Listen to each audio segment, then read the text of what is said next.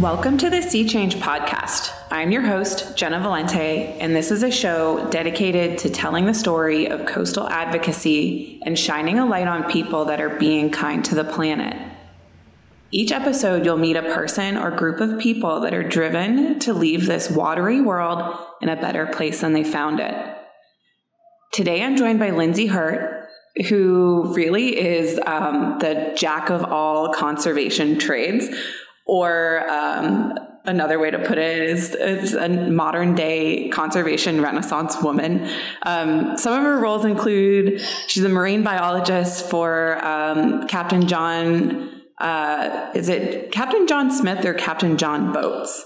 Captain John Boat. Captain John Boats and Sea Salt Charters. And she's also an environmental educator. And I asked Lindsay to come on the show today to demonstrate just how many different ways you can approach ocean advocacy and conservation work. Lindsay works so hard to not only continue educating herself about the natural world, but also to share that knowledge with others. So Lindsay, thank you for spending some time with me today. Oh, thank you. Happy to be here. So before we carry on with the rest of the episode, we need to get some business out of the way and pause for a brief word from our sponsors. We'd like to thank our sponsor, Dune Doctors, a excellent, outstanding hub vendor, dune restoration company out of Pensacola, Florida, led by the brilliant Frederic Barosset's superb work from permitting, design through construction on shoreline projects. If you're in the business of managing property on the Gulf of Mexico or up the Atlantic seaboard, Dune Doctors is a great company to reach out to. Find Frederic and her team at dunedoctors.com. Dunedoctors.com. TI Coastal Services in Wilmington, North Carolina, one of the great boutique-focused engineering companies that has very successfully implemented shoreline strategies up and down the eastern seaboard. Smart, cost-conscious, great company. TI Coastal Services. You can find them at ticoastal.com. And we are back with Lindsay Hurt, and let's dive a little bit deeper, Lindsay, into your advocacy story. We're going to start by getting to know who you, Lindsay, the human being is before we dive deeper into your work, because I think it's really important to highlight all of the different paths that people can take during their lives to end up in the ocean advocacy and conservation space. I think sometimes it can be really helpful for people to hear just, what the steps are that you took to get to where you are today. So could you please share with us a little bit about where you're from and what your path looked like to get to where you are now? Absolutely. Well, it looks a lot more like a spaghetti plate than stepwise journey to get to where I'm going. And honestly, I'm 33 years old and I'm not even there yet. In fact, I don't even have a good elevator speech for you to tell you what I really am. I can just say that I'm a marine biologist who loves the ocean and works as an independent contractor. I'm most well-versed on the wildlife and conservation issues, coastal issues, and marine issues of New England waters, especially Massachusetts Bay, Cape Cod Bay, and the sanctuary here known as Stellwagen Bank. And that's mostly because my whole life is connected to the sea. I grew up in historical downtown Plymouth, Massachusetts. Some people have heard of it because of the Pilgrims in 1620 and where the first Thanksgiving originated from. But more than that, this is where even the earliest European settlers and the natives before them, the Wampanoags, lived off the natural resources that are so bountiful here, from the estuaries to the rivers and the alewife or herring to the shellfish and even the whales, which at one time were hunted almost to extinction. So I actually would... I'm sorry, go ahead. Oh, no, I'm sorry for interrupting, but before we got too far away from the Plymouth, Massachusetts and Plymouth Rock, I know that a couple weeks ago we were in Plymouth, and I looked to you as our resident expert on the history of it. And I know a lot of our listeners probably were just are just as unaware as I was and many of the people that we were with about Plymouth Rock, because I'm not sure if anyone listening has been to Plymouth or seen the Rock, but it's in this giant, beautifully constructed enclosure, and you kind of walk up to it and you look down and not to offend the Rock or anyone or the history of it. It's a rock, and it's kind of underwhelming. So I know that you know a little bit more of the history of it. Is that the original rock that the Pilgrims landed on? Well, it's a rock. It's a glacial erratic rock that is there thanks to the efforts of melting glacial ice that left behind the bodies of water in the geographical area we know as Cape Cod. It looks kind of like an arm flexing its bicep.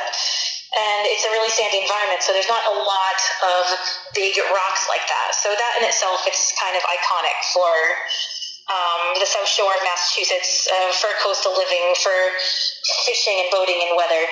But this rock has become like a cornerstone of American history, being that there's not that many large rocks here, and the thought is that the Pilgrims first stepped onto this rock to get to shore.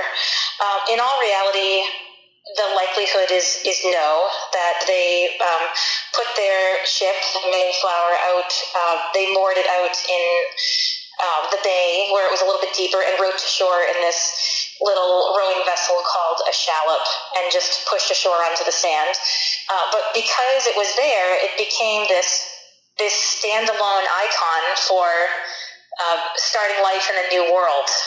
And we believe, at least most people believe, that it's used as kind of a way to gather people around patriotism and the story of the Pilgrims and how they had to fight for a new life and religious freedom in the New World, in the new Americas. And as a result of that, it's kind of like it's symbolic. Yes, yeah. It's not the rock itself, it's the message behind it. It's the message behind it. I mean, honestly, I think there's a lot more legend to it than history. But yeah, especially if you go out to Provincetown and talk to them out there, which for those of you that are not familiar with Massachusetts geography, Provincetown is at the very end of Cape Cod. So if you think about what Lindsay was talking about with how Cape Cod looks like an arm flexing, if you were to go all the way down to the end of the fist, that is where Provincetown is. And I mean, if you look at a map, it does make sense that maybe they would hit that spit of land first. But there's a kind of a long historical spirited debate over where these ships actually made landfall first. Right. And it's a comical one. I mean, there's even a beach out there known as First Encounter Beach where it's thought that the Pilgrims landed first. And that's what history tells us. But in truth, the Pilgrims actually were looking to go way south of here and just got blown off course. They mildly misnavigated, which is an easy thing to do in a vessel that can only go about 2 miles an hour in the 1600s and is at the mercy of the weather. So they ended up at Provincetown, which is basically like the world's end. It juts out as a sandy peninsula into the Atlantic Ocean, and there just weren't enough natural resources there. And so after a month of no success, they moseyed on down through the Cape Cod Bay, that it's known as now, onto the shores of Plymouth, where they found an estuary and some more timber to build their homes and churches, and ultimately made a relationship with the natives here, the Wampanoags. And after that time, that's when the rock kind of became that icon that we know and love today. And since then, it's had many adventures. It's been moved. It has been revered. It has had little chips broken off of it, which are sold on eBay as historical masterpieces. And right now, it's only about a third of the size as it once was. And it's protected by that portico in downtown Plymouth, where you can go and see it and listen to the story and also sometimes feel a little bit disappointed that it's not more spectacular, but it does have a great story around it. So the moral of that story is managing expectations. A little bit. And then also, I think that, both Plymouth and Provincetown and so many of those small coastal New England towns are just steeped in history, whether it's native peoples or pilgrims or Revolutionary War days. And then you fast forward even to, the deep rooted maritime culture that all of these areas have. So my suggestion would be for anyone, if you're in this region or visiting this region, to take a quick trip out. It really is beautiful in any of those towns any time of year. But if you tend to enjoy warmer weather, then the summertime is a great time to come and check out Plymouth and Provincetown and rest of Cape Cod and the South Shore. So it is a unique environment. Yes, absolutely. Completely. I mean, ruled by fishing and boating that runs the recreation, the ecotourism, the economy, even the decor of the home. I mean, most people in America, they've heard of a Cape Cod cottage and what it looks like. And because this area was shaped by glacier and is known as a dynamic environment. I mean, the one thing about Cape Cod and Plymouth and the South Shore of Massachusetts that you can say that never changes is that it's always changing. And that's something that's really unique about it, because you can actually see those changes from season to season and year to year. Yeah, sure. It's almost like a completely different place depending on when you visit. Right. So I know that you grew up in Plymouth, and you have such an incredible knowledge of that area. And I would love to hear you elaborate a little bit more on your personal connection to the ocean and conservation. I would imagine that a lot of it probably stemmed from your roots down along the South Shore in Plymouth, but then also get into a little bit more of your background and your education and what led you ultimately to choose a career in ocean conservation, ocean education, and advocacy? Well, there's a lot of connections.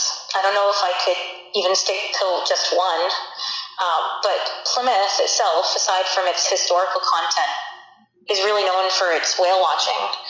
And as a child, I preferred boat trips whenever possible to the playground. So at a very early age, I was connecting with the water, the sand between my toes, and the whales right off our coast, which sometimes we even see from the beaches. I was going on whale watches, and even later, after I graduated college, I began working on the very same whale watching company whose fleet that I first rode on, and that was Captain John. There's a lot of encounters with wildlife here, and I think a lot of them are not well known compared to some of the big, sexy, unique world wildlife type icons that you see when it comes to saving the planet. Like, you think of panda bears and tigers and lions and giraffes and bottlenose dolphins. And yes, we have dolphins here, but they're cold water dolphins. And a lot of people have never heard of them, like the Atlantic white-sided dolphin that has this big white swoosh on the side of its body. It looks like a Nike stripe. They're striking animals. I'm also really happy that you used better terminology than I think so many people in our space will use charismatic megafauna to describe animals, when they can just simply say those cute fuzzy animals that you see when conservation groups are trying to get money from you or play at your heartstrings, like pandas and elephants and tigers. I think sometimes we can fall into that. I hear that phrase all the time, the charismatic, charismatic megafauna. And it's like, just say cute, or the animals that are like in vogue now. It's overused for sure. It's true. It is fun to say though. Charismatic. I mean, humpback whales, for example, which use this area as a feeding ground, this Cape Cod to Maine stretch of water that we know as the Gulf of Maine, they use it for feeding grounds, and they are certainly visible either from shore or close to shore within a few nautical miles on a boat. You can go and see them. But there is so much more than that. My earliest recollections are walking on Cape Cod and Plymouth beaches with my mom to collect salty treasures like channeled whelks and mermaids' purses and surf clams after the storm, and even the much revered whole sand dollar, which most of the time you find those only in little fragments, and it was such a treasure to find a whole one. Even absolutely. As small as your thumbnail. That brings back. Beautiful. They are so beautiful. Think of them in terms of conservation. It's only if you know them locally. Usually. Yeah. So, I have to ask, because you are out on the water so frequently, and from the time you were a kid all the way up until now, do you have a favorite creature or critter that lives off of the coast? I was going to say coast of New England, but I could open that up to the entire ocean. And it almost might be like choosing a favorite child. I don't have kids, but I always hear that is a very difficult thing to do. Yeah. I'm asked that all the time. I'm asked that often when I do lectures to colleges or provide programs to elementary classrooms, or when I'm on the boat just talking about what we're seeing. People say, what is your favorite? And I think if I had a favorite, I would really be doing a disservice to the ocean, to the field overall, because there is no one favorite. And if you over-focus on one part, you forget about that slice of the pie, that little role that one organism or that one animal plays to the whole thing. Of course, for me, whales and larger creatures are sort of my specialty because I spend so much time with them. And I really, really like the humpback whale because they're so... there's so many ways to describe them. They're so relatable in terms of, I know this is a silly thing to say, but their niceness, their altruism. There have been many encounters where they have protected other animals outside of their own species, including humans, away from danger. And they're so graceful and sleek looking despite their size, which can, top out at 30, 40 tons. I mean, they're large animals, and you can still relate to them. On the water, you can look them in the eye when they approach your boat and try to connect with them and guess what they're thinking. So that's a really cool animal. I don't know if I can call them my favorite. I love sea turtles. I love all those little things that you can pick up on the beach that tell a story, like our shells that have this beautiful pattern. It's hard to say. I wish I could give you an answer, but I just can't. I think that was a great answer. And I think, what I was hearing and I agree with this, and I feel this way too, is that you really love the interconnectedness of everything. It's a big family out there, and they all rely on each other, and they all rely on us to take care of each other and feed each other and keep that whole ecosystem and web healthy. And I also feel like this is thinking back to my days when I worked for Fish and Wildlife Service many, many years ago down in Virginia. If you observe an animal for long enough and learn enough about them, you are bound to fall in love with it. And you just realize how fascinating every single living thing on this planet is. It just might take a little time to dedicate to learning about it. And then when you were talking about the humpback whales, one of my favorite memories from college that really resonates with me is I had a professor at University of Maine, that was where I completed my undergraduate work, named Nathan Stormer, and it was a communications class. He was trying to demonstrate the many different ways that you can communicate with others. And he started the class off by playing this whale song from humpback whales. And, everybody's kind of looking around at each other like, what's going on? I know we're going to school in Maine, so it's not that surprising that we have this really hippie sort of way to start a class. But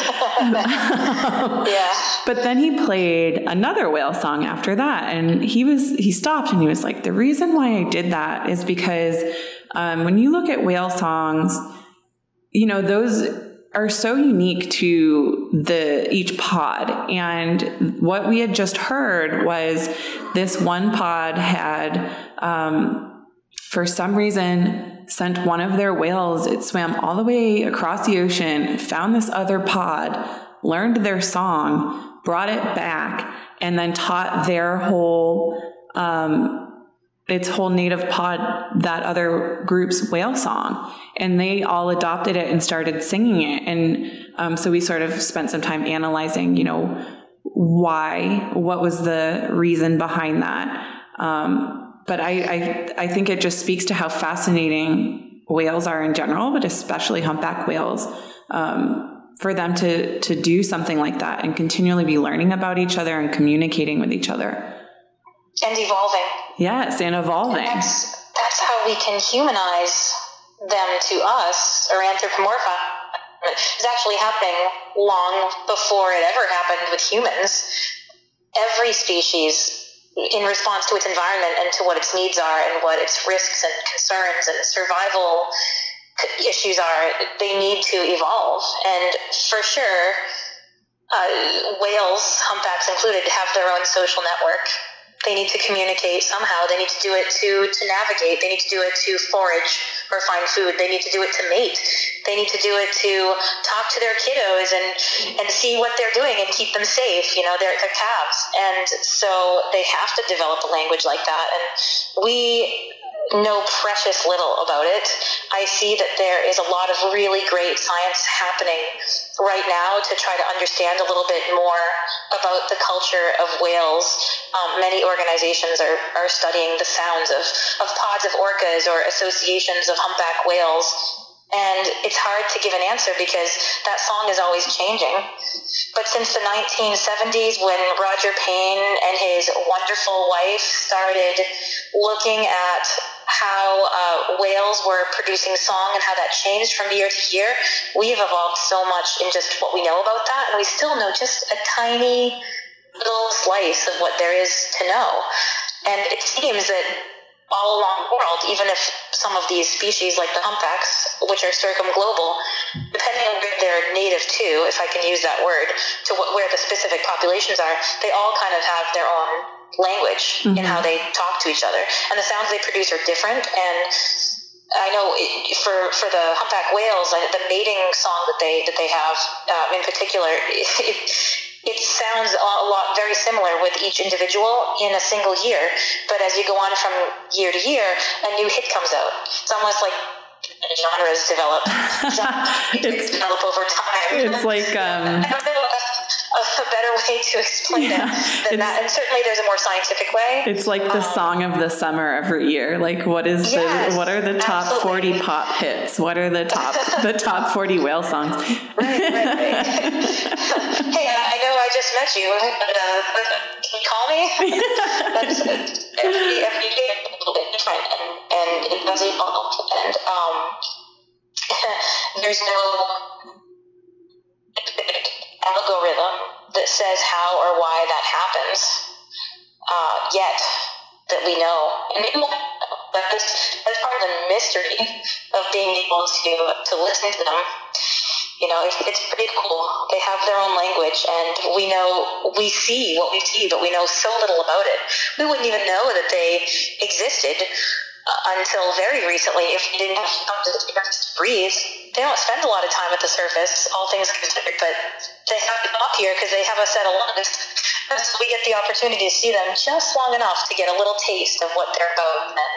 Absolutely. I'm going to stop you for like 1 second because I'm not sure if you're in a bad service zone, and I can hear you for the most part, but there were a couple moments where you broke up. So I just want to... Okay, I'll move. Yeah. Just hopefully so that clears up moving forward. So everybody can hear. Yes, that is better. Okay. Just let me know. Yeah, of course. So I know that we haven't even gotten to your education yet and what your career path has looked like so far. So I would love for you to share a little bit about that with our listeners. Sure, absolutely. Again, it's a spaghetti plate. No one perfect path, but having grown up in this area I spent a lot of time reading, watching, paying attention to all things ocean. Of course, the whales were an overwhelming sense of passion for me, but just spending time in nature and with people who enjoy or study the ocean helped to kind of elevate my understanding and my appreciation, and that's been building forever. I have spent, from a very early age, much of my time connecting with or volunteering for environmental and animal organizations, animal conservation organizations, whose mission I believe in. And I always continue to support and nurture those relationships, just like with the Healthy Oceans Coalition. On Cape Cod, we've got a plethora of organizations and superstars in conservation science to choose from. The Center of Coastal Studies has been doing groundbreaking work for decades on everything from humpback whale ecology to rescue efforts to general coastal education for the locals, and they are a great group to hear from and work with. The New England Aquarium is in Boston, and they have an amazing science center and incredible research efforts that are continually putting out feelers and collaborating with people worldwide, not to mention their unbelievable aquarium itself, which is just great to go to. And, you know, just being in the area where a lot of people are connected to fishing and ocean recreation and spending time in the parks, that all had a very heavy toll on me becoming an ocean nerd from very, very early. I did my undergraduate work also in a University of Maine school. I was in Machias, which most people have never heard there, of. Yes. It's a very small place. There's like one stoplight in the whole town. But what it has there that other places didn't is that it's the most eastern school in the United States, and it's very, very coastal as a result. It's really iconic for that. It's a great field school. And so I found that on my third day of school, I was somehow standing on top of a carcass of a dead minke whale that had washed ashore, and that was pretty much how I got introduced to science in college. It built a really good foundation in the marine world, and because I spent so much time with hands-on stuff, seeing and touching, and sometimes unfortunately smelling things in the lab or in the field. Those are some of the most pungent. Some of the most pungent smells I have ever experienced have been during necropsies of marine life, and especially the one that really comes to mind is a sea turtle that we did while I was working at Chincoteague National Wildlife Refuge, and it had been sitting out in the sun for quite some time. It almost seemed like that smell sort of stuck inside of your nostrils for a little while. But thinking back to that moment, of course, the smell was terrible, but it was such a fascinating life moment to be able to go in and try to figure out, what happened and what led to that turtle's demise. It's so valuable, right? Mm-hmm. To have that information. And a lot of times you don't learn exactly what happened, but you develop clues. And so just as it is important to observe nature in its most natural setting, for example, the wild whales and turtles, on the water and watching them do their thing without disturbing them, that's very important to collect whatever data you can there and whatever behavioral stuff is going on and maybe health assessments and individual identities or whatnot. But when these things wash ashore, that is our real space to be able to do a detailed, necropsy or autopsy, like animal autopsy, and to collect more hands-on information, like get a biotoxin report, find out what the individual muscle fibers look like, or if there's a hematoma from some trauma, or if there's excessive bubbles in the lungs that show that the animal had an infection or maybe drowned as opposed to died of a natural cause. And that kind of information is so valuable to help put the little puzzle pieces together that will help us better manage ourselves and the populations. They're great sentinels for whatever else is helping or happening in the ocean, rather. Absolutely. So as stinky as it is, it's a very good cause to be able to spend time with a sea turtle or a dead whale or whatever is dead on the beach. Yes. It tells a story. And while we're on the topic of Machias, Maine, for any of you travel lovers out there, so also I feel like every episode listeners are getting to know me a little bit better too, because this is so new. So I spent a lot of time growing up in Maine. So I love to throw out fun facts about the state whenever I can, because I think everybody should go visit at some point. It's such a beautiful place. And so Machias is not too far from, and your comment on the school being the easternmost school in the continental U.S. Made me think about just a really cool place for people to go visit, which I actually was able to finally go visit a couple summers ago, is up in Lubec, Maine. There's West Quoddy Head. It's the easternmost point in the continental United States. It is so beautiful. You can see the Bay of Fundy there. There's all of these amazing hiking trails. I had to go through Machias to get there, so you can stop into Helen's Pies and get some amazing pies in Machias, and then everybody loves Helen's. Yes, and then continue your journey. And actually, it was pretty amazing because when I stopped into Helen's, me and my brother and our group of friends were eating our pies, and we looked up, and Senator Angus King was right there in the pie shop with us. And he stopped over and chatted with us for about 15, 20 minutes. And we were all kind of in awe about that whole experience of being in this little pie shop in Maine and meeting a senator. I guess it seemed kind of fitting for where you would envision meeting a senator from Maine. Absolutely. Large as it is, large as that beautiful, incredible state is, it is a small world. It's a small population. Really. And things like beaches and boating and pie definitely bring people together there. Yeah, definitely.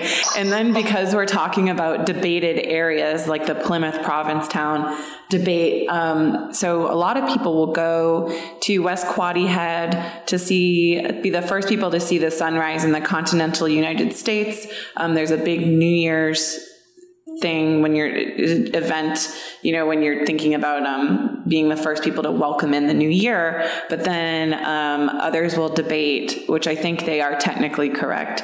If you go to the top of Cadillac Mountain in Acadia National Park, because of the elevation, you technically can see the sunrise before people in West Quoddy Head. But I will put in a plug for everybody to go visit both of those places, because they're two of my favorite spots in the entire world, and they are just overwhelmingly beautiful.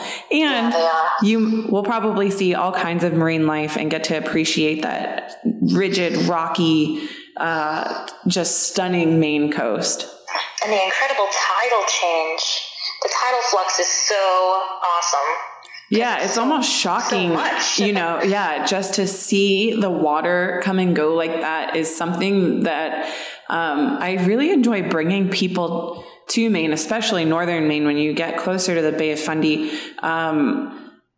who aren't necessarily from areas that have tidal changes like that.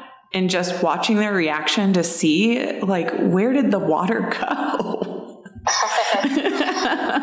It's pretty awesome. It's amazing. So now I want to pivot a little bit and start talking about your work. And I know that you do so many different things and wear so many different hats. So I don't know really where to start, other than sort of asking you, what does your day-to-day look like? I know it's always changing. So I would appreciate getting some insight from you about what you're currently up to and any projects that you might be working on in the future. Sure. Again, I don't know where to start. Well, I used to do more environmental awareness and spend time pretty much solely on whale watch boats and doing ecotourism and things like that right after college. But once I earned my master's in emergency management at Massachusetts Maritime Academy to better understand the plight of the environment and how we can shape a better response to increasingly emergent situations like marine wildlife strandings and acute or chronic natural resource disasters related to human impact or weather events. Think oil spill, forest fire, warming oceans, whale deaths related to increased boat traffic or, fishing gear in the water. I started to think a little bit more broadly, and I also had developed some more skills to be able to interact with people and sort of do some of that risk communication and response. So things changed a little bit from there. I kind of morphed from naturalist educator to an independent contractor who does not go to the same office every day, and no day is the same. Like a journalist, I have to shape my own work and go where the needs are. So I basically work by assignment, season, and situation. So since my day differs with whatever the assignment is, at times that can mean combining research science, veterinary medicine, response work, and public relations all in a day. Some of the things that I spend time with now, of course, in addition to working as a naturalist for whale watch companies, which is primarily in the summer months here, I work with scientists at nonprofit organizations to survey marine life for whatever their needs or scientific missions are, and to develop awareness campaigns and promote ocean advocacy for the work that they're doing. I work with schools and private organizations to develop content for educational programs, and that can range anywhere from sustainable oceans work to very specific looks at problems like entanglements in humpback whales. And sometimes I get to speak at events and student assemblies. Recently I was at Eastern Nazarene College with a marine biology class looking to develop some skills for career day with them. Occasionally I participate in rehabilitation and rescue efforts for wildlife here in this area because I know the locale and its wild inhabitants well. I volunteer under a permit as a trained first responder to animals in distress or stranded dead marine life, kind of like that turtle that you were talking about, under the permit of a couple of really amazing organizations like New England Aquarium and the International Fund for Animal Welfare, whose headquarters is based in Yarmouth Port, Mass. That work is on call and can relate to accident or disease or weather events like hurricane and coastal flooding. So it's a hard response, and I don't have that elevator speech, but typically the summer is for the commercial whale watches and collecting field data. Fall is for educational development, conferences, providing talks, and implementing programming to schools. Winter is usually for planning the next field season's work. You have to be ready to know what you're going to do and what the plan is, and have the equipment ready, and creating educational materials for programs. And spring is usually for wildlife surveys when we have an influx of animals, at their migratory change. Much of the wildlife response work happens here too when we see some severe changes in weather and temperature. So really, it really depends on the day. I have never been able to give anybody a day in the life of Lindsay that is actually accurate. Yeah, and many times that I go to quote work wherever that is that day, thinking that I'm going to do one thing, and then the day changes because of a call that comes in or because a need has changed. And I think what's important, go ahead. I think what's important about that is that you don't necessarily need to have an elevator pitch down, because there are people out there that might be listening to this that are interested in doing conservation work or working with wildlife, or in education, but don't necessarily want that classic 9-to-5 job situation. Yes. Yes. And you are living. I don't want it. Yeah, exactly. And you're living proof that you can make that work. You can make that lifestyle work. If you want to be doing something different every single day, then you can. You can find a career in that. And so I think that is really important to take away from this conversation is that, some people thrive under that more structured environment and being able to have their elevator pitch and have that rigid schedule. And then there are other people out there that are always looking to do something different and get their hands in as many projects as possible and, spread your knowledge and your skills and your talents around. And I think that's exactly what you're doing. Yeah, I think it's in this day and age more than ever, you need to be able to take curveballs well. And boy, I've never heard of another way to practice it than to not know what you're going to be doing next. There's a lot of situations that you need that skill. And in this kind of work where things change and you have to depend on your personality and your ability to network and your ability to start a conversation, get involved or get people excited about what you're doing, really helps with some of those skills. And they're certainly developed over time. I mean, I remember the time when my throat, clenched closed and my heart was, in my throat and I had my stomach in knots, but when you practice or you get exposed to stuff like that and it's something that you're really interested in, like something as fascinating as all that we don't know about the ocean, that begins to come easier over time. And nobody should feel afraid to be able to be a part of that because there is room. There is room to spend time on it because the ocean makes up 71% or more of our planet, and it's becoming increasingly obvious that we need to do something about it. And so the more people who are on board with that, certainly the better. Absolutely. And think about, going back to what we were talking about earlier in this conversation with how much there is to still know and still research and learn about even just humpback whales. And then you expand that to whales in general, and then marine life and the ocean as an ecosystem. There is so much information out there that we do not yet know, that there, of course, is room for people to enter this space. And we need passionate minds that are dedicated to conservation and, have this thirst for knowledge to come into this field. And then also, I was talking about this in the last episode. We had Jen Long on with the Whale Guitar, which is based out of Providence, and she's also a Healthy Oceans Coalition member.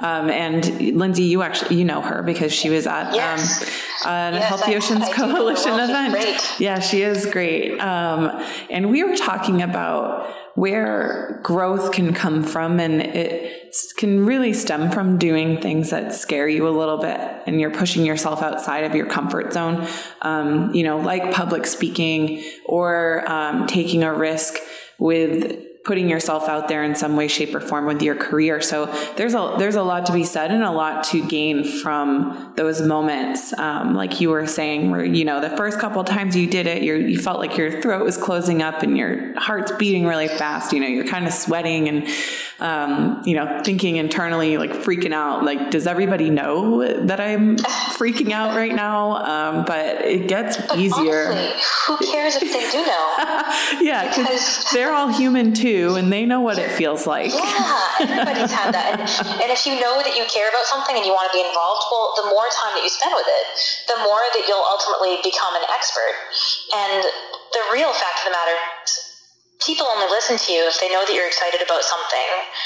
And that's more important than knowing every single thing about it.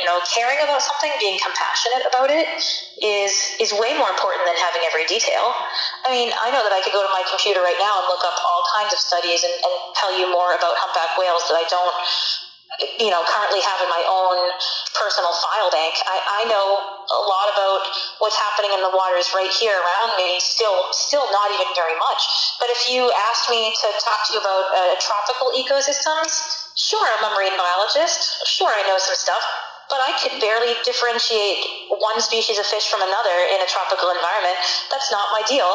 But I love them. They're beautiful fish. I would love to dive with them. And the thing is that you probably know people who it is their deal. So if you have someone who's curious about learning more about what kind of fish they're looking at, you can point them in the right direction. Right. Yeah. Yeah. And so, when I think something that I really admire about you and, many other people in this field is that you have this deep sense of stewardship and passion within you that drives you to do this work. And I feel like I can include myself in that group of people. And I would just like to know a little bit more about what does being a conservation advocate mean to you? And to give you an example, I can speak from my own personal journey to where I am now in my career. I learned immediately after college, when I started dipping my toe in the workforce and trying to figure out what I wanted to do, that I needed to do something that I was passionate about and that gave me purpose. And so I would say that, being an advocate for the ocean and an advocate for conservation means everything to me. I mean, it's such a major part of my identity. That I would love to hear, just, what exactly does working and living in this space mean to you? I feel the same. I feel the same as you do. I've never heard it worded exactly like that. I probably could not do it so eloquently, but being a conservation advocate to me means that it doesn't end when the job ends. I think exactly what you just said. It's my identity. I'm not a celebrity by any means whatsoever. To me, we are. Yeah, you're an ocean celeb. Goodness. I hear a lot this term, and I think it must have come from Sesame Street or something. Here's Lindsay. She's your friendly neighborhood marine biologist, and basically, how people introduce me now is, oh, do you want to talk about whales? Lindsay, it's Christmas Day. Can we sit down and eat our dinner? I know, but this really cool whale thing just happened that I wanted to talk to everybody about. It doesn't end when the job ends. It is walking the walk while talking the talk. You don't become something or say that you do something and then it just, the effort stops there. You have to get educated, read articles in the newspaper, and seek out others who represent responsible advocacy for conservation. You gotta go to conferences, lectures, lunch and learns at the aquarium. You go to the aquarium, you borrow books from the library, you attend webinars. They're free. There's so much out there. There is so much out there. Yeah, tons. I mean, you have to wade through some of it. We are certainly guilty of overstimulating, but once you've done some of that, that's a chronic effort. And then you also have to educate others. You keep the story going. You spend time in nature. You commit chronic acts that help to make a difference, whether it's to pick up a few pieces of trash while you're at the beach, or disposing of your waste properly at home, or donating a few bucks at Christmas to a responsible conservation group. It's the little things. They add up over time. They make a real difference. And being a model to others while you do it makes a tenfold difference. Yeah, and to be that model on the whale watch boat or in the classroom to kind of to show that it can be done and to show that you can have fun while doing it. But have you ever noticed that when one person or a group or a government they do something, it's brand new, it's revolutionary, it seems strange, but then as one more and one more and one more begin to follow, the idea begins to pick up speed and more people adopt the idea. Like a trend. We once thought, and I remember speaking to 8th grade class about this last year, we were having a discussion about tectonic plates and the idea of believing them or not believing them. We once thought that tectonic plates were this nutty idea that they moved around the planet when Wagner first introduced the thought. And people shamed him. They shamed him publicly for his speculation on this theory. And now we know that tectonic plate movement dictates weather events and powers the rock cycle and explains so much of what we previously did not know. It's amazing. And I also think that gets to, working in this space, I think requires you to have a set of very thick skin and an optimistic mindset, because you will get pushback, especially in our political, the times we are in right now with the federal administration, not necessarily, and I feel like I'm putting it nicely because I don't want to completely go off the rails on a tangent, but the federal administration not being the most supportive, and, you know, a lot of them not even really believing that the climate is changing, and believing in the importance of caring for our planet and our environment. And so if you're in this space, I feel like every day you're going to face that backlash and deniers. But if you keep pushing forward and know what your truth is and continue speaking that truth, it's amazing to see what can happen over time. It is definitely a long game. It's not an easy long game, but it can be so rewarding when you see areas that you make progress. It's definitely a long game.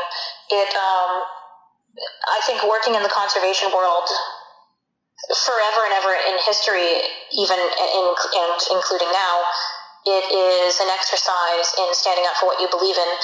Just today I read that the European Union voted, I think it was like 570 or 71 to 53 in favor of a complete ban on single-use plastics. I did see that.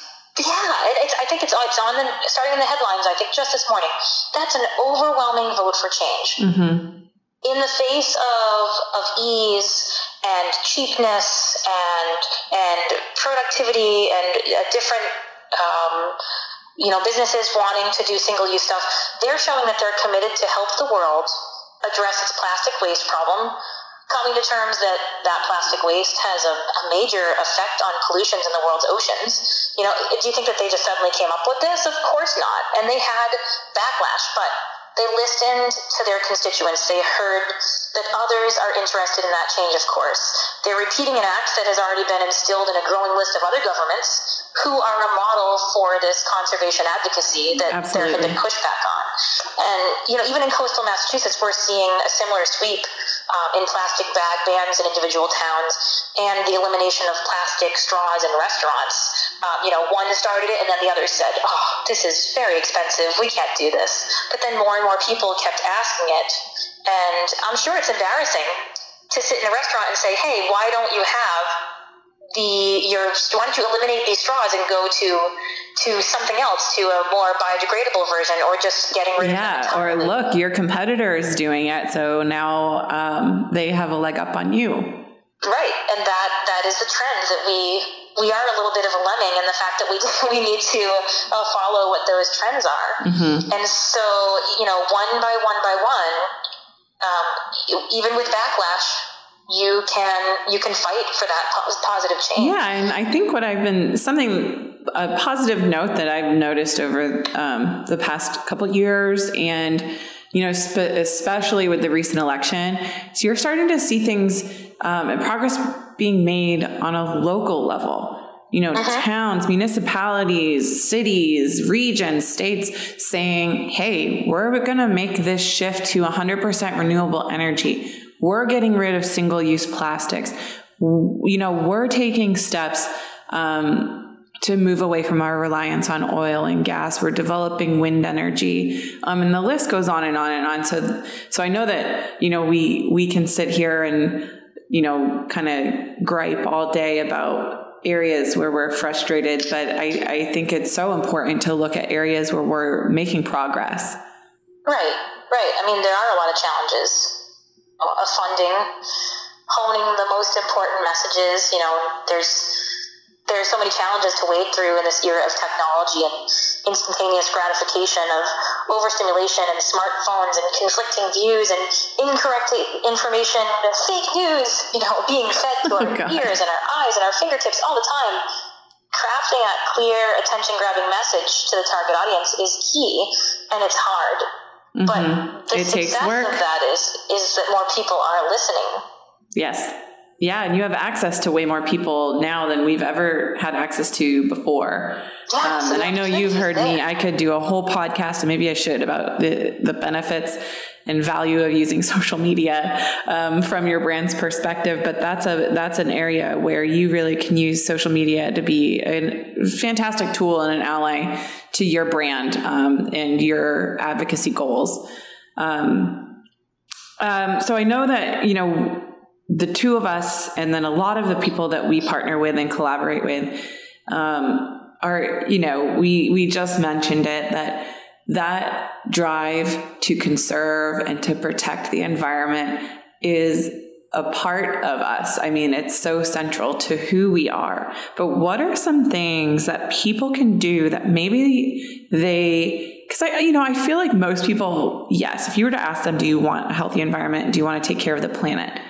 I feel like most people are going to say yes. But maybe they don't have that constant little inner voice screaming at them to do everything that they can with the time that they have on this earth to take care of it. What are some things that you recommend that people can do to be better stewards of the planet? Well, I think that depends a lot on what their lifestyle is and where they live and, where they're coming from. And so what I mean by that is that everybody's little list of things to start up is going to be different. But the first thing that anybody should do is to not turn a blind eye or a deaf ear to it. They need to notice, to listen, to be part of the conversation, whether that means being a part of a Facebook group that is involved in ocean cleanup on social media. That might be a good thing. To start attending town meetings when it comes to coastal zone management. To just talking to their friend at work about some of those issues around the water cooler. That's a really important start, because you can't become a better steward, you can't make any act whatsoever if you don't have any idea what's going on. In the end, we all are going to need to modify our behavior and our consumption on this planet as much as possible. Even little changes, like drinking from a reusable water bottle or, recycling more effectively. We need to modify our behaviors in this world before those behaviors modify us. Spoken like a true resources. Yeah, we are. I was going to say spoken like a true educator. It was very well put. So you also spend a lot of time out on the water, and I know we've heard a little bit about that. But I'm interested in hearing about some of your most memorable moments out there. And then why are those moments, why do you think those moments have stuck with you? I have millions. Honestly, Jenna, I have millions of moments that stand out. Which one popped into your mind first? This summer, on Sea Salt Charters, I was on a little boat with a family of 4 kids and 2 adults, and none of them had ever seen a whale before. And a well-known individual who is the granddaughter of the grand dame of our humpback whales here in Stellwagen, some of our most studied whales, this one particular family, a whale named Etch-a-Sketch, popped up next to the boat. Etch-a-Sketch. It's such a great name, it's right? It's an amazing name. Game from the 80s. And this whale's tail has almost like a little happy face emoticon in the upper right-hand corner of the fluke. And she's got all these little scribbles and scratches, like chicken scratches, like a little kid would be playing on an Etch-a-Sketch, all over her tail. And that's why she was named that. And she's so well known because she's very active near boats. And of course, we were being responsible whale watchers. Our engines were off, and we weren't drifting down on the whale. We were just sitting passively, actually looking afar to where some other whales were. Did not have any idea that she had swam closer to us. Well, there must have been some bait ball of fish there, and she came up right next to the boat, bubbling up into this huge, churning, green, frothy circle. And the kids were sitting on the bow, leaning over, and they could smell her breath, and she was...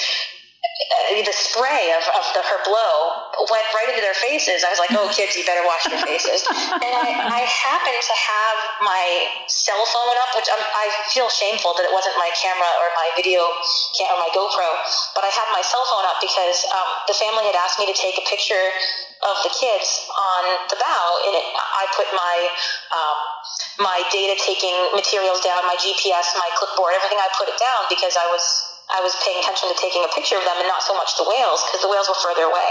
That whale popped up and I got it all on video. The kids looking over the side of the boat and getting sprayed in the face and saying, "Whoa!" What a truly special moment.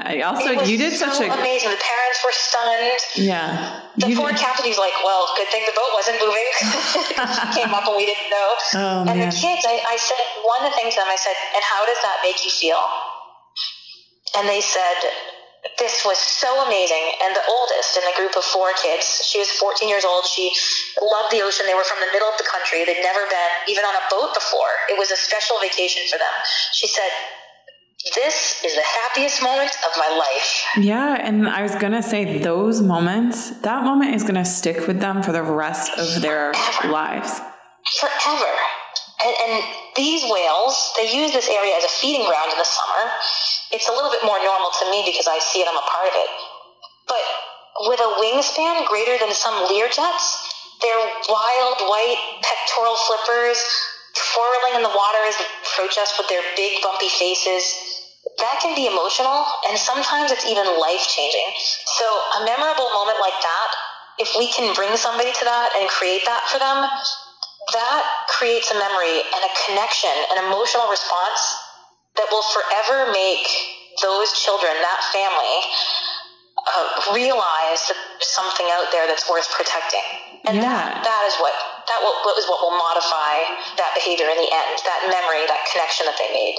So those are probably the best moments I can think of. That was a beautiful story, and I'm really happy you shared it with us. And I think that it's exactly those moments in connecting people with the natural world, even if it's one family, one child at a time, because they're going to go back to their home and talk about this experience with everybody around them, hopefully inspire their networks and their groups to go have similar experiences, or at least realize how incredible and breathtaking and awe-inspiring and important these creatures in the ocean ecosystem are, and try a little bit harder because they now have that connection with that space and that place to change their behavior for the better.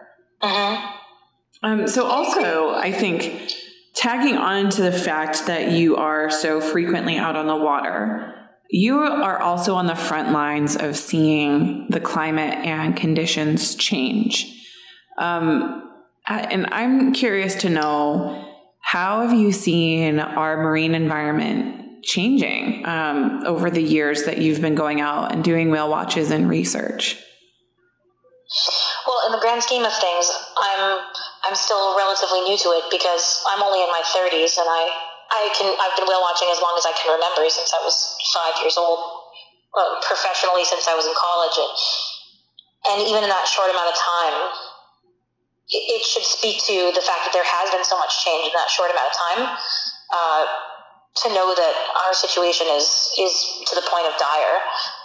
In regards to these waters where I live, the Gulf of Maine, Cape Cod Bay, these areas, they're warming much faster than most other bodies of water, so much so that it's on an unprecedented speed in temperature. And this is just even a small change, enough to shift whole populations. The economy here is largely fishing based, and we go for the American lobster, the lobster that you think of that you have on your New England plate for a New England boil. And they are shifting their environment to go where cooler weather is. They're going more northerly. With marine mammals in particular, many marine biologists, including myself, are noticing that the populations of whale species are also shifting their ranges. Most scientists think that this type of change is caused by multiple factors, not just natural ones, but also man-made ones. I think climate change is a huge factor. In New England waters, I've noticed it especially with the critically endangered North Atlantic right whale. Right now, the current population estimate it sits at 411, and that's not to say that there's exactly 411 animals left, but it's somewhere around the population estimate with some range perhaps on either side. It could be a little less than that or a little more.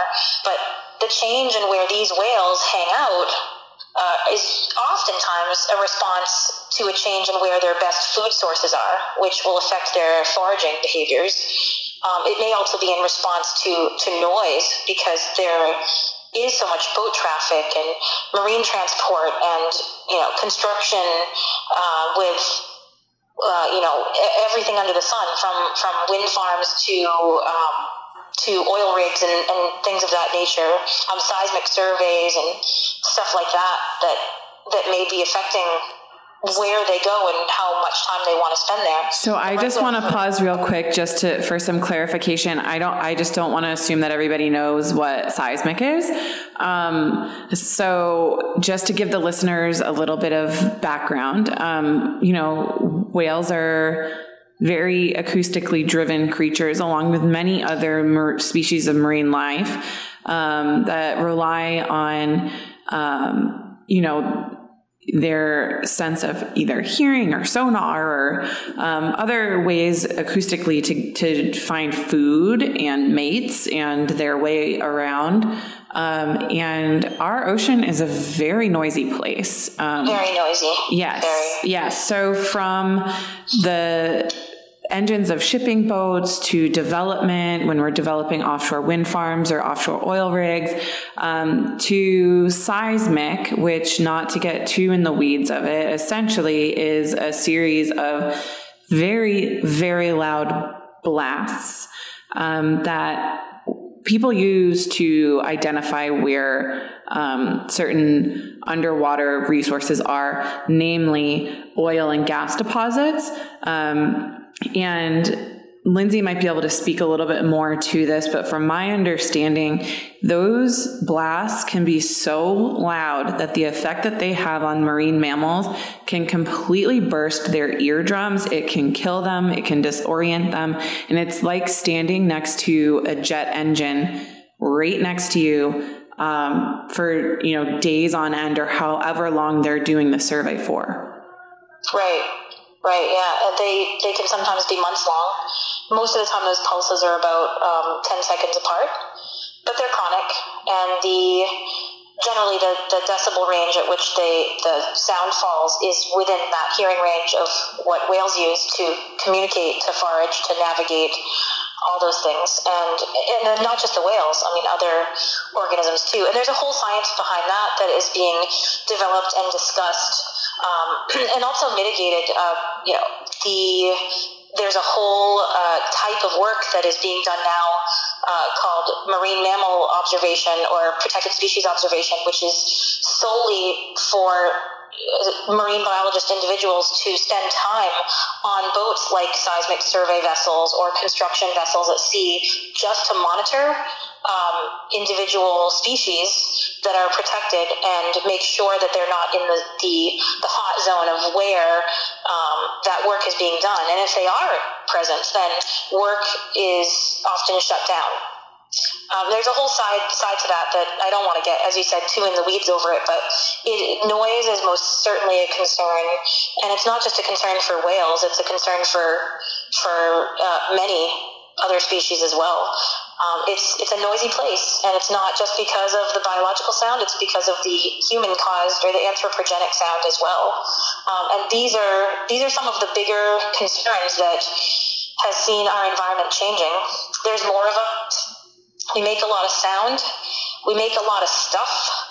We put a lot of stuff in the water, sometimes by accident, often on purpose. And it really shifts both the occurrence, both spatial and temporal occurrence of many different types of animals, and it changes where their feeding can be, and it changes their behavior, and that can have a resounding, cascading effect, and it certainly is.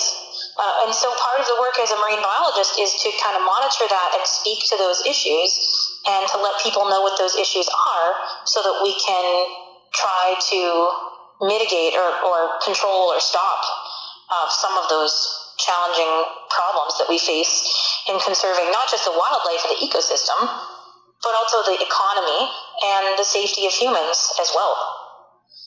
Absolutely. And I know that I sort of sidetracked us there, and you were talking a little bit about how you've seen the ocean ecosystem changing throughout your career. And then you were specifically touching on the right whales. And I know that that is a huge issue and concern of many different people, not just folks in the conservation world. So I'd love to circle back around to that and hear a bit more about what we're seeing out there.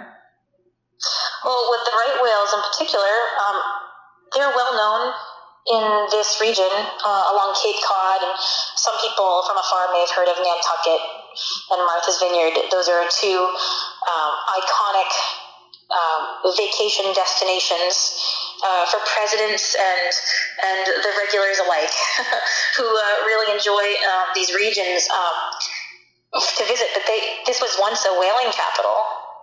And of course now we've traded our spear guns for cameras, and we use our natural resources, at least here in the continental U.S., a little differently than some other places. But right whales were hunted to the very brink of extinction, and it wasn't until there was a moratorium on hunting whales here and the Marine Mammal Protection Act instilled as law in 1972 that we started into working to save them. Their numbers hung in the mere 100 range, and they've made a very, very, very slow increase, which is affected now primarily by fixed fishing entanglements, like crab pot fishing and lobster pot gear, and by vessel strikes, which is an issue because we do have a lot of boat traffic and they hit whales. It's a reality. Nobody means to hurt these animals, but just by our mere presence, they're there. And so that is a big change for them that we have to think about and mitigate for. Between that and climate change with warmer waters, they definitely have a long list of threats that they face, and we have a long list of behavioral modifications that we have to consider in order to reduce our effect on them. The right whale has almost completely stopped feeding in some areas. For example, in coastal Maine, where you went to school, like Grand Manan Island, they have a favorite food source there, a cold water species of copepod. It's a little plankton, like from SpongeBob SquarePants, little plankton. I mean, some people might not be able to envision that because they're microscopic practically, but it's called Calanus finmarchicus, and in that area they're no longer as plentiful as they once were. They require a very specific set of environmental factors in salinity and temperature to be plentiful. And because the North Atlantic right whale eats an enormous amount of these small creatures, it's important to them to go to places where they're very dense. And so they're shifting where they're spending time. About half of the population of the North Atlantic right whale has been seen at one time right inside Cape Cod Bay in the middle of winter. And so for us locally, they are a real keystone species for understanding general ocean health in the area and other changes that might be happening. And so this region has worked really, really hard in trying to develop a recovery plan for these individuals. Of course, with certain laws in effect that are federal, such as the Marine Mammal Protection Act and the Endangered Species Act, which the right whale falls under due to its sadly poor numbers, a recovery plan. But I think the locals take it even multiple steps further because they're right here next to these animals when they end up here along their migratory route. And we can see them and we can see what's happening with them individually. A lot of them are coming up thinner. A lot of them are not producing calves. In fact, in the last year, we did not see a single new right whale calf born here. And that is definitely indicative of a species on the very brink of extinction. And so, we have all of this huge list of things that we have to worry about, and you feel like you can only attack one at a time, and maybe all of them are impossible. The message seems to be this doom and gloom of we can't do anything about it. It's too late. Why bother? But people are starting to talk more about it. And, the answer really lies in our behavior. We can reverse some of this damage that's been caused, not only with the right whale, but with everything else. And if we can overall start to have some of those small behavioral changes and talk about it more, those responsible behaviors and the way that we consume energy, the way that we grow food, all of those different things, we have a real chance at reducing some of those negative impacts.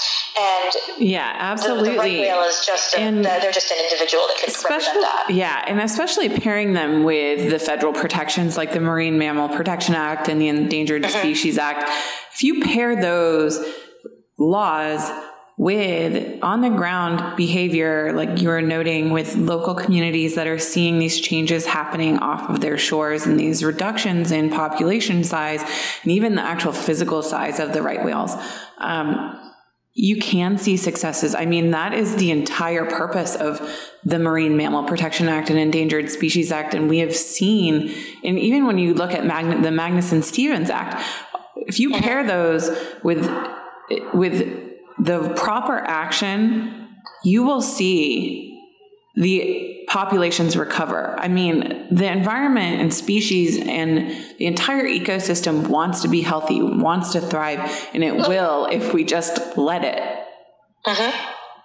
Also, while you were talking, I was thinking about kind of a morbid fact. It's not a fun fact, but the name right whale, and correct me if I'm wrong, Lindsay, is because back in the days where whaling was so central to our heritage off the coast of New England, the right whale got its name because it would float and was the right whale for whaling because it was easy for people to harvest. Is that right? Or did I just... the right whale to hunt. Yeah. There's a long-standing joke about, well, what do we have to think about protecting more, the right whales or the left whales? Well, all whales would be helpful to protect. I mean, everything down to their poop. Their excrement is very important to the ecosystem because it turns over nutrients for later use for other organisms. It fertilizes the water. We need them. But the right whales were a target, an easy target, because they're enormous. They I don't know if you've ever seen one in its entirety, but anybody who's listening, if you just Google right whale, they come up looking like this tubby, barrel-chested, crusty-looking alien with a smooth black tail and strange markings and this little teeny tiny eye, which actually is more like the size of a grapefruit, but when you look at an animal that's tens of feet long, it's minimized. And this sort of like upside-down smile that sort of reminds you of a flamingo beak. And they are such a strange, not very cute looking species, but one interesting biological fact about them is that they're so encased by blubber when they're healthy. They are able to gain so much weight with each season before they have to make a long journey or give birth to a calf, which I'm sure is no small feat to give birth to something the size of a whale. They need a lot of body fat. That's their source of fuel. That's their gas tank. They spend long amounts of time not eating. That's why they have a migration route that brings them from their breeding ground to their feeding ground. And they eat as much as they can and gain as much weight as they can. And then many months, they are unable to get any food, so they have to work off of their reserves. And when they're at the height of that, they can be 50 tons. Do the math, that's 100,000 pounds. They've got to eat a lot of food every single day in order to do this. And that their fuel translates as blubber, and that blubber is a different density than water, and it floats. So compared to other whales, which may also be easy catches in terms of technology now, at the time when it was just harpoons and boats and just manpower and not much else, going for the right whale was the right thing to do, because as soon as you speared one and as soon as it died, it would float to the surface where it would be cut up or flensed, and the blubber would be processed right on the boat. And they could pare that down to oil, which would be used to light up the lanterns of the world before electricity. And so, yeah, the right whale is unfortunately the wrong thing for them. They have this great evolutionary ability to store their energy in a fuel tank on their body, and that in turn became fuel for us until we had to switch modes. So it is a sad little So that, listeners, is Jenna and Lindsay's depressingly fun fact of the day. Sorry about that, everybody. but it's an important thing to know about. I mean, I think whenever you're learning about one species or another, if you're trying to figure out more about whatever scientific background that you need to hear about, it's important to get the history behind why things became what they were, what they are, because you don't know where you're going if you don't know where you came from. Absolutely. Yeah. So as we start to wrap up, I ask this of every guest on my show because you guys have so much insight to share, and I think it's so valuable for people to hear. What advice do you have for people that are looking to enter this field? That could so what advice do you have for people that are looking to enter the field? And then what advice do you have for people that might be like longstanding salty veterans in this field? Salty, so salty. It's easy over time to become cynical, but, Well, stick with it.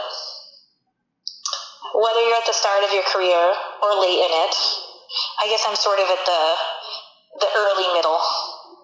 I've known since I was really, really little that I wanted to be a marine biologist. I can even pinpoint it down to the exact moment, Jenna, if I might be able to say. I would love for you to share that moment, because we have actually talked about this on previous shows. I feel like some people have that exact moment that they can flash back to, which I have, and a couple of other people I've spoke with have, and then others it's not so clear.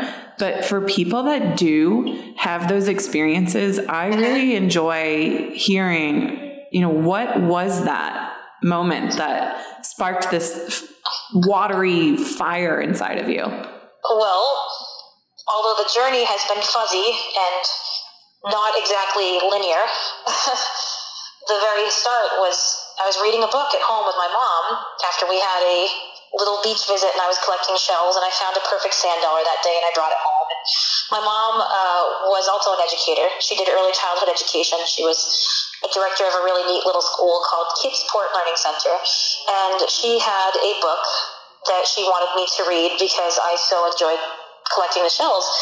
It was called A House for Hermit Crab by Eric Carle.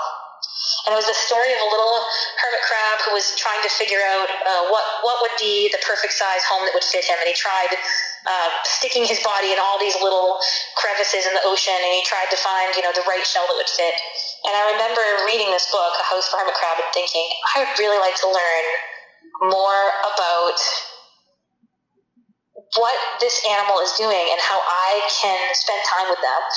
I was 5, and my mom said, well, do you know what a marine biologist is?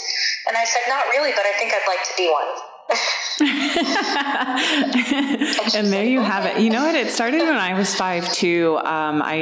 So my father was in the military, and we lived in Hawaii for a number of years. And my first job ever that I wanted to have was being a dolphin trainer. And even though, I have some questionable feelings about keeping marine mammals in captivity now. I mean, they're pretty firm. They're not questionable. Back then, I think it just got to the interest in that drive to be curious about our surroundings and the marine world and help protect them. That was like my 5-year-old version of trying to express that I was interested in ocean conservation. Yeah, it is so fascinating, isn't it? And there's still so much that we don't know. But if you care about the environment, no matter what angle it's from, whether it's the whales or the sand dollars or the sand between your toes or the physics of the splashes of the water or whatever it is, my advice to anyone, whether they're a veteran or just entering the field, is that, you can still call yourself a scientist even if you're not a hard scientist. If you're talking about it, if you learn about it, you can be as involved as you want to be, because your passion and your interests are what drive you to that success and self-fulfillment. There's never a straight path, I don't feel. I don't know anyone that was like, I want to be a blankety blank, and they just woke up one day and they were that. They're just not. But when you can be excited about it, then you can inspire others to be excited about it, and it sort of fulfills the fact that you are what you are. And that's kind of the greatest success of all, because then you become this amazing representative of ocean awareness, no matter what the angle is from. And, there are a lot more irregular, unsung heroes now than there ever were. And I'd love to just take one more moment to mention a couple of them. Absolutely. Most people are asked, who are your ocean heroes when they're involved in this work? Who are your inspirations? And I'm sure you yourself, Jenna, will probably come back with a stock answer of, Jacques Cousteau and Sylvia Earle and all those iconic, singular, groundbreaking heroes of ocean awareness. But now there are starting to be more of these people that are showing themselves a better way to tell the story, and they're not like the norm for an ocean advocate or a scientist. People like wildlife photographers like Flip Nicklin and Nick Hawkins, who have shown such interest in telling the story that they're now going on some of the scientific expeditions with great scientific groups like the Anderson Cabot Center for the Oceans, I've New England Aquarium. I also feel really inspired by young people that are making waves like never before, like the Balloons Blow sisters. Mm-hmm. I don't know if you've heard of them. I have. Balloons Blow, Don't Let Them Go, from Florida. And they do beach cleanups every week, and they just take pictures with big thumbs down that say, can you believe this is happening? And just the image of that, it's incredible. There are students who are leading these big waves. The students of Elgin High School in Illinois are one that stand out to me. They began as a senior project back in 2013-14, the National Biodiversity Teach-In webinars. And I connected with them on Twitter, of all things. And they asked me to speak at their first event. And this National Biodiversity Teach-In, which is a bunch of free webinars that are given by experts in the field and advocates of environmental awareness and science, has grown to become international. And these webinars are being given on an annual basis now as far away as India, to hundreds and hundreds and thousands even of students all over the world that are getting a message that they wouldn't have before if not for a few people sparking interest in caring for the environment. So if you want to enter the field, there's millions of ways to do it. Everybody's path is going to be different, and as long as you stick to it, there's really always going to be something to do, I think. Absolutely. And I'm so happy that you mentioned people that inspire you and refresh you and give you a little bit more energy to complete, the work that you're doing and continue to grow and learn. Because there are so many of them out there. I mean, if you're on social media, you can find all of these people. Even if you just go to like the #ocean and start exploring, there are some unbelievably talented people that have taken to social media to either pair art or music or even just their drive to push forward STEM programs and help youth get involved and have a stronger voice. Always seeking people that you admire and using them as a source of inspiration, I think, is really powerful. And I'm very fortunate in my day job to be surrounded by hundreds of ocean advocates through the Healthy Oceans Coalition, that many of them, it is a very thankless job, what they're doing, but it is so important and they're all so dedicated. And I don't know if maybe this is my way of expressing how I want all of you to have your 15 minutes or however long this podcast is going to be, an hour or so of fame, because I want you guys to be able to share that story. I think you're also fascinating, and you, each and every one of you, especially you, Lindsay, you inspire me so much each and every day to continue pushing myself forward and pushing our work forward. And I think the most beautiful thing about it is it's such a tight community and supportive community. Very supportive. And when I say it's a tight community, I don't mean that there's not space for people to enter it. I mean that people genuinely tend to care about each other and each other's work, and figuring out ways that we can help move our organizations toward that common goal of a healthy ocean ecosystem and policies that are going to help protect our ocean coasts and Great Lakes. So finding inspiration in your life through even, it doesn't always have to be through a celebrity. It can be through the person that you work with every single day. Right. And it's definitely a collaborative effort, a joint effort for sure. There's nobody that needs to feel like they have to take on the world.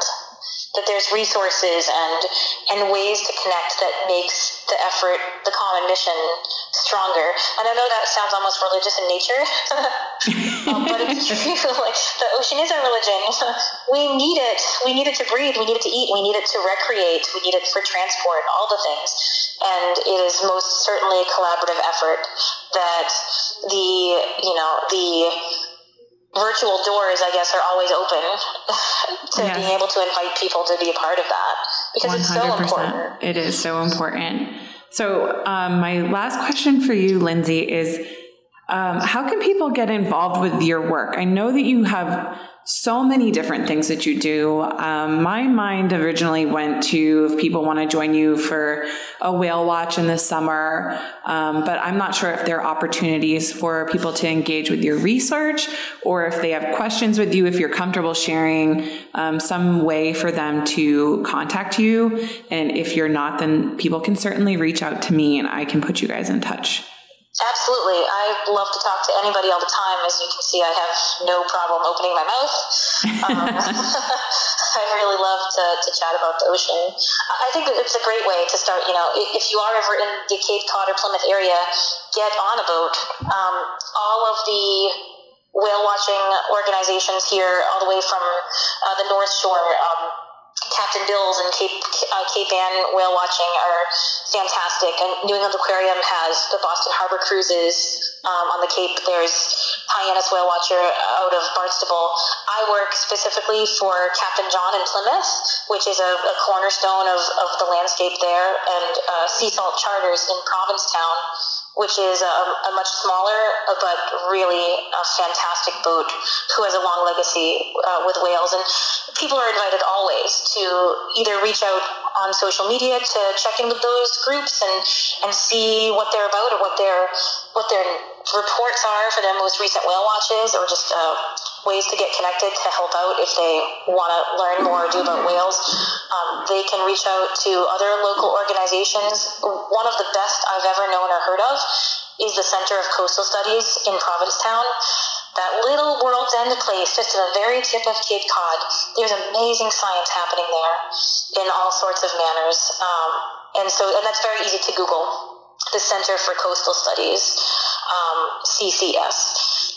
If they'd like to talk to me personally, they're welcome to check out my Twitter, which is @OceanDevotion84.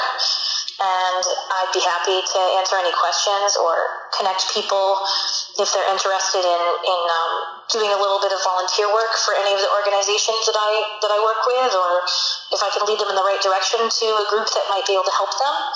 I'd be happy to be a part of that. And to have a conversation. So please do. And I was going to say an added bonus of following Lindsay on social media is that you get pictures of whales and whale watches, which is really exciting. So I highly recommend giving her a follow on Twitter. Well, thanks for that. The whales are excellent models. They really are. Yes. They make it easy. Well, Lindsay, thank you so much for taking the time to join us today. It has been so wonderful hearing your story. I really appreciate you taking the time to share that with me and our listeners. I know that I personally benefit from every single interaction that I have with you, and I hope the listeners do too. You are just a wealth of knowledge, and you are so open and vulnerable with sharing it. And I really admire that about you. So thank you 100 times over. I seriously can't thank you enough. Thank you. That's very nice of you to say. It's great to be a part of a bigger network that is actively involved as can be, and sort of drives that passion. It's really great to be able to share. And I also thank you, the listeners, for tuning in. If you would like to hear more podcasts, either this one or podcasts like this, you can find us at the American Shoreline Podcast Network, wherever you listen to podcasts. And we are also on Coastal News Today, where you can find the podcast and a plethora of other news about our ocean and coast. So please go on, check that out.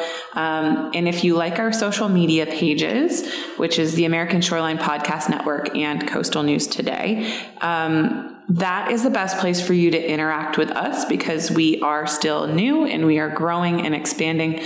So if you would like to start a conversation with us about any of the content on any of the shows that are housed within the podcast network, social media will be your best bet to have a conversation.